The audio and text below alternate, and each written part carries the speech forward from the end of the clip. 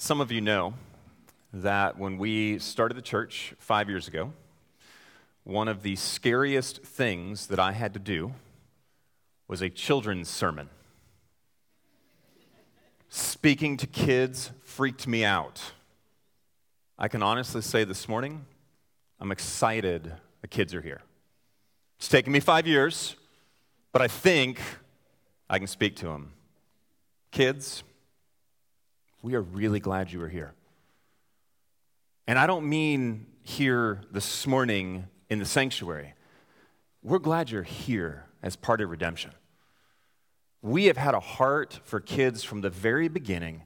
We wanted you to feel like this was not your parents' church that you got dragged to, but it was your church. It's why we have you and invite you to come into the service every Sunday in the beginning. It's why we do special things for the kids. It's why I have tried to learn to do children's sermons, because I want you to know you are a vital part of what we do. Last time I was talking and the kids were in here, I shared a story with you. I went to Colorado a year ago and I did a ropes course. And I don't know how many kids remember this, but it was a ropes course that there's one section, one corner, that hangs out over a 600-foot drop. And I couldn't do it.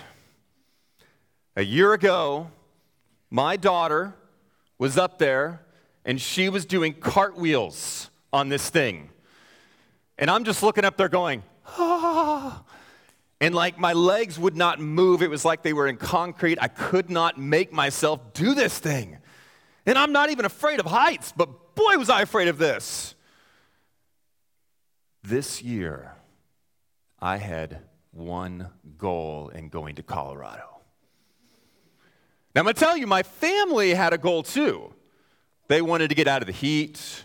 They wanted to see beautiful Colorado. I mean, there were things they wanted to do. They wanted to eat giant donuts, if you got to see that picture in the email.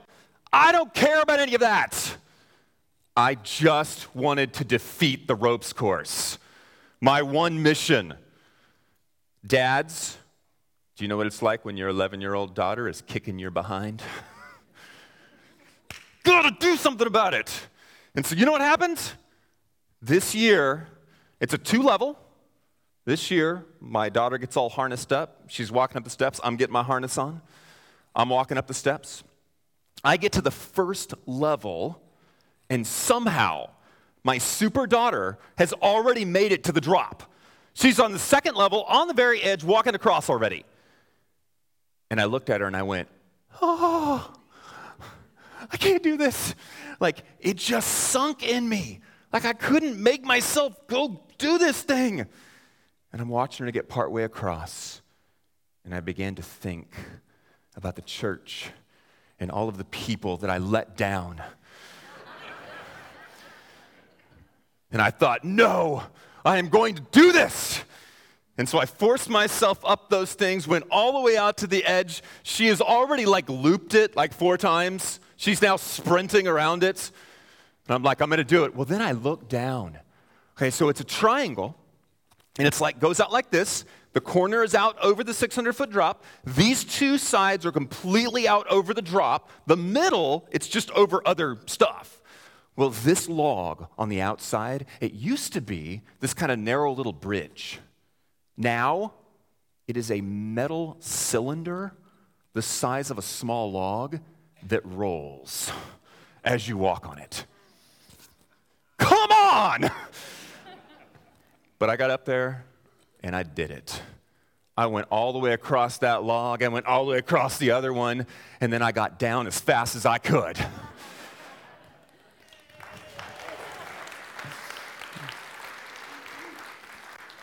But I had a mission. I had a focus. I was there for a reason. And as much as I wanted to have fun and see Colorado and everything else, at least at that moment, I was on a mission. Kids, and this is, of course, to all adults as well, but especially to the kids. we have a mission as our church. We're here for a reason. What we do every Sunday morning and throughout the week, we have a mission. There's a focus that we have. Now, I asked my kids, well, I asked two of them, I said, what is the mission of our church? Why do we go to church? They had a couple of good answers. Learn about God, pray. There were some good answers, and I said yes and no. There is a particular reason at Redemption Church why we are here.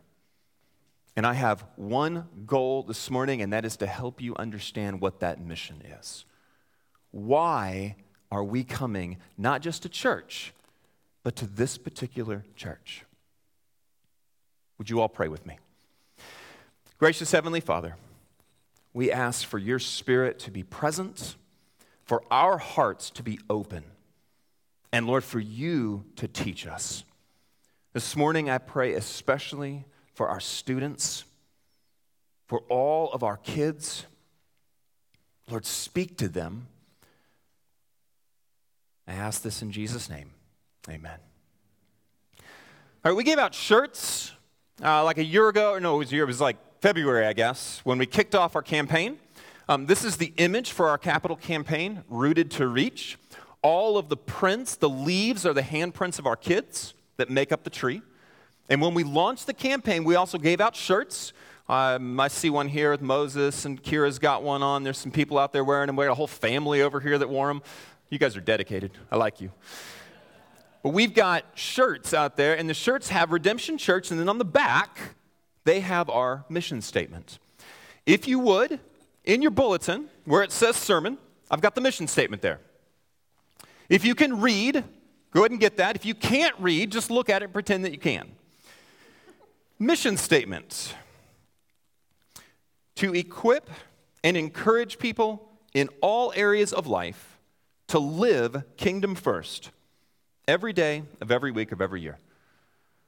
All I want to do for the next 15 to 20 minutes is explain that. Kids, I want you to be able to understand what we're trying to do here. So, let me start very simply.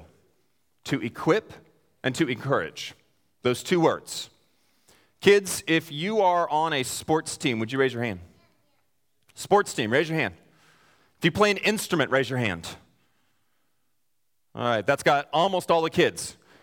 All right, when you are doing those things, you are being taught or coached or mentored.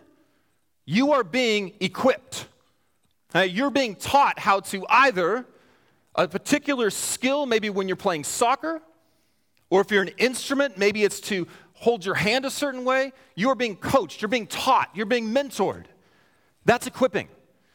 That's what we're trying to do here. We're trying to equip you in the same way that your coach or your teacher or a mentor might.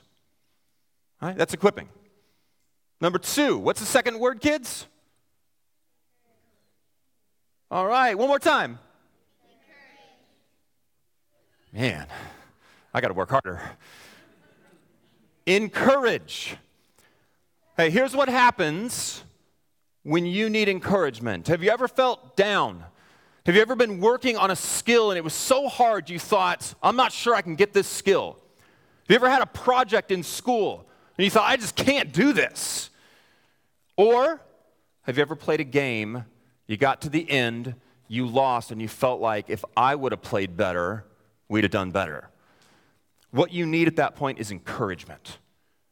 You need inspiration. You need motivation. You need somebody to come alongside you and say, it is okay. Let me help you. Let me work with you. I don't want you to give up. That's what we're trying to do when we encourage you. Equip and encourage. Those two things. All right? Equip and encourage in all areas of life. All right, this is really important. You are not here on a Sunday morning just for Sunday morning. If you come to church on Sunday morning and you leave and you feel like, all right, I got that done, I don't have to do that again until next week, I am super glad you are here, but that's not why we want you here. We have bigger plans. The goal on Sunday morning is to equip or mentor, encourage you, train you, and to motivate you and inspire you and come alongside you in every area of your life. When you're playing sports, when you are hanging out with your siblings, when you have a tough assignment at school, when somebody at school begins to make fun of you, when you see somebody else at school that other people are making fun of. Hey, all areas of your life. The goal that we are trying to reach on a Sunday morning is to equip and encourage you in every area, kids, no matter what you are doing. All right. Encourage you to what? All right, here's the big thing, and this is where I will spend my 10 minutes. To live kingdom first. Living, in this case, doesn't mean breathing. It means how you behave, how you conduct yourself, the things that you do. Right? Live kingdom first. Now I'm going to jump to first. All right? First means the top thing, the number one thing, the thing that drives everything else. Kids, raise your hand if you have watched any of the Olympics. I know they're not on right now, but in the past, you've watched the Olympics. Okay, lots of kids. Adults, raise your hands if you've watched the Olympics. Hey, there's some hands not up. What's wrong with you people? The Olympics, those athletes are amazing. Would you agree with that? And yet to get to amazing, do you know what they are? Olympics first. For that season, for seasons leading up to it, everything they do, all areas of life, is Olympics first. What they eat, it's about the Olympics. How they train, it's about the Olympics. How they sleep, it's about the Olympics. What they do for fun, it's about the Olympics. Because to be as good as they are, everything has to be Olympics first. Right? Different way of looking at it. My son, this past Christmas, got a Ninjago Lego set. How many of you like Legos? Oh, good, a few adults. I was hoping there'd be a few adults raise their hands. I love them. I got a Lego set for Christmas. It's not together yet, but I got a Lego set for Christmas. But he got a Ninjago Lego set, and it's that big ship from the Ninjago Lego movie. Can I tell you that for 3 days, he was Ninjago Lego first. It was all about it. I mean, he would go to bed thinking about it, and he'd get up early so he could go work on it. Everything was about that ship. Kids, have you ever had something in your life you can't stop thinking about it? You're like, this. I mean, everything's about this. Whatever it is, that's that first. So when we say live kingdom first, that first means it's our top priority. It's how we think about everything else. It's in light of that first. And here's the thing about firsts. Sometimes in our lives, they change, right? I mean, he's not Lego Ninjago first right now. Because sometimes our firsts end up changing. All right, so let me give you an example. As everybody at this point, I think, know, unless you are new with us, and now you're going to know, my wife's going to have a baby soon. It'll be our 4th. When we had our first kid, we were clean germphobe first. I mean, we protected her from everything.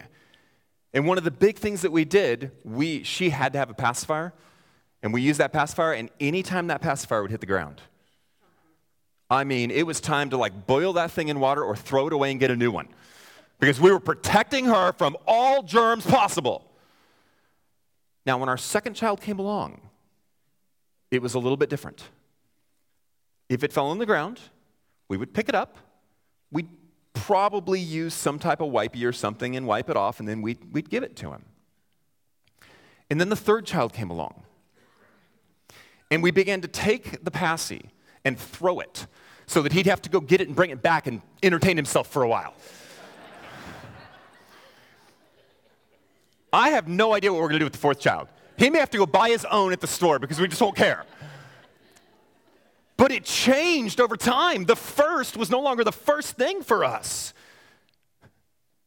This living kingdom first, it never changes. This is our first. This is what we are about. And I have to explain right now one of the hardest things to explain. So kids, I'm hoping you can get this and you can explain it to your parents later. All right, it's that hard. Kingdom. What does that mean? I mean, every reading we had today had the word kingdom in it. The kingdom of God. What does it mean to live kingdom first? If that's going to be our primary thing, what's kingdom? Now, if I just said kingdom, you might think things like castles, knights, things like that, dragons. I mean, those would be what we would see in movies. That's what we think of in the past. Kingdoms. However, when Jesus first began to preach, all right, think back 2,000 years ago, and he's given his first sermon, which I don't think he was nervous like I was. I think he just gave it. Gave his first sermon. His first sermon, repent and believe. The kingdom of God is at hand. Believe the good news. All right, good news. What's good news? If you start school, which you're all getting ready to, right? If you start school and a month in, all of a sudden one day you wake up and your parents go, they canceled school for the day. Is that good news?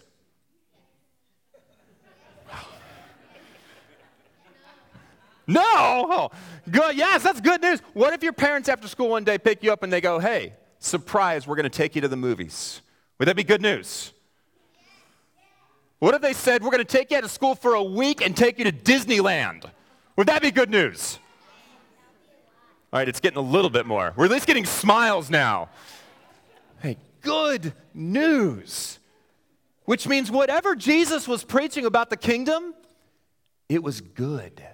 It was something that should make people, yes, that's awesome. Whatever the kingdom is, it was good news. Now, when Jesus came and he starts preaching that, this is what things looked like. There were folks, as he wandered around the region, there were folks that were possessed by demons. There were people that were paralyzed or crippled. There were people who were sick. There were people who had been rejected by society, by their culture, by the people around them. There were people who were hurting. There were people who had been stolen from, who were made fun of. There were people just like in our world today, right? You might describe that, and I want you to look at this jar up here. This jar is filled with water. It's just water. However, notice it's all the same. There's no difference. When Jesus came onto the scene, the world was filled with darkness. There were so many people that were hurting without hope. There were so many people who couldn't rescue themselves.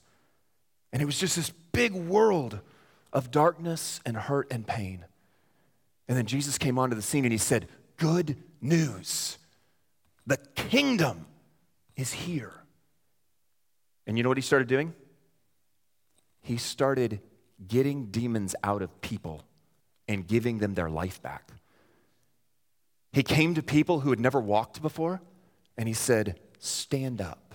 And they began to walk. People who were sick with fevers, he would touch them and say, be gone. And that fever was gone. And they were healed. And some of those people, there was a woman that had been rejected by everybody in her culture, and she was out by herself by a well, and Jesus went and talked with her and shared good news. Jesus went to a man who, his whole country hated him. He was a tax collector. And Jesus looked at him and said, you have a place with what I am doing. Come have meaning and purpose in your life. This is what he started doing. If this is the world, when the kingdom came and Jesus started healing and inviting and changing lives, this began to happen. it started to change. People started to know hope. They started to know a new kind of life.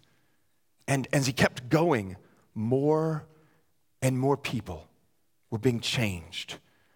More and more people around him. To the point that that woman at the well, she actually started going to other people. When he accepted her, she actually went and she started talking about it to other people. Because the kingdom had come, and the kingdom was changing things. The kingdom of God is the power of God to do his will on this earth. You know the prayer that we pray? Thy kingdom come, what? Okay, those two things are in parallel to each other. Thy kingdom come, thy will be done. How? On earth as what? So the kingdom of God is when the power of God is breaking into our world, breaking into the darkness and the hurt and the nastiness and the meanness, the loneliness, and is transforming things. It is changing it so that it no longer looks like this, but it begins to look like something new and fresh and beautiful because God is doing something. That's the kingdom. And you know what? We cannot do it without him. So there was a house we lived in when my youngest son was 1 year old. And I remember one day I've got him, and he can't quite walk yet. He's still kind of unstable. He's coasting and things, but you got to hold him. And I went upstairs with him, and I walked into our playroom. And the best way I can describe it is I am pretty sure an actual tornado came into the room and just went around the room and took everything in that room and scattered it. There were toys and clothes and shoes and kitchen sinks, and I mean just everything scattered about this room. And I looked at my son, I set him down, I looked at him and I said, you need to clean this up. And he did something like, blah, blah, blah, blah, blah, blah. There was no way my son was going to take that chaos, that mess, that darkness, and there's no way he was going to clean that up. That was the kingdom of messiness. He needed the kingdom of Dada to go through that room. And I did. I went through the room and we cleaned all this stuff up, and he kind of crawled a little behind me, and I tried not to step on him as I got so focused on cleaning things, because that's what I do. And everything gets put in place, and all of a sudden there is peace and order in this chaotic place. And my son can actually find his toys. He can play. He can enjoy the world. We need the kingdom of God. We need the power of God to come into the mess and the chaos and order it. Let his will be done so that we can have peace and purpose and hope. So kids, here's the interesting thing that happens. Imagine that this is you. Much smaller version of the larger one there. This is you. When you begin to live kingdom first, when you begin to say, I want God's will first in my life, and I'm going to rely on his power, I want to see his will be done. So that when I see somebody at school and they're being picked on, I'm not going to pick on them also. I am not going to contribute to what's happening there. In fact, maybe I'll go get a teacher and try and help that kid. Maybe I will walk up and just stand by that kid. But I will do something because God doesn't want that kid going through that. And when we start living kingdom first, guess what starts happening to us?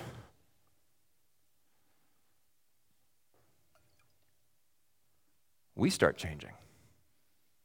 Because God starts changing and transforming us. As we live into his will, we can become different people. And do you know what God can do with us when we become different people? What would have happened before I changed to blue, which is, a godly color? Before I changed to blue, what would have happened if I poured my water into this water? What would have happened? Nothing, right? It'd be the exact same because I was the same. But kids, this is the beauty of our faith. God wants to change us so that we can begin to change others. That we can begin to make a difference in our schools, our families, our neighborhoods, so that we can share the beauty of who God is with others and watch it be transformed. The amazing thing about all of this is Jesus came out and just transformed lives. But then he said, now it's your turn. I want to work through you. I want my power and my will to work through you. I'm offering it to you. And then you can begin to do, maybe not, quite as good as I did it, but you can begin to do what I was doing, transforming and changing lives. That's our joy and privilege, and that's why we're here at Redemption. Every Sunday, this is what it's about. We want to equip you, to mentor, to help you. We want to encourage you, come alongside in every area of your life, that you would put the kingdom before all things. And that's how you'd live. God's power, God's will, God's redemption, his beauty, his goodness, that first, no matter where I am or what I'm doing. And then watch how God can change things through you. All right, do you think you could explain that to your parents? Because I don't know if they get it.